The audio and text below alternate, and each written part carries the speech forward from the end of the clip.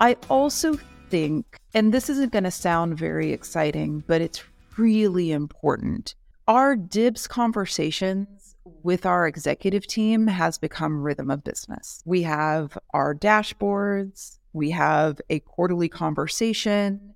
The quarterly conversations are not led by your HR partners or somebody from the DIBS team. It is led by each member of the executive team. Our CEO is engaged and is, looking at the data and asking us hard questions.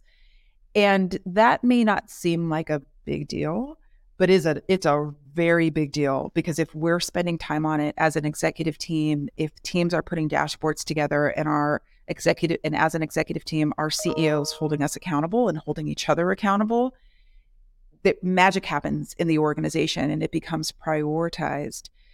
So that is something that our CEO, Ryan Roslansky, implemented early on when he became CEO almost 3 years ago.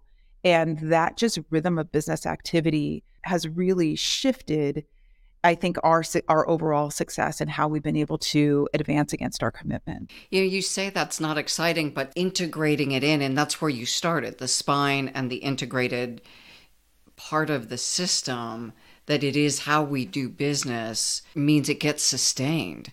And it sounds like from a business life, this has now become, you talk about profitability, you talk about supply chain, and you talk about the DIBS program, but you don't prioritize one over the other. They're all foundational to success.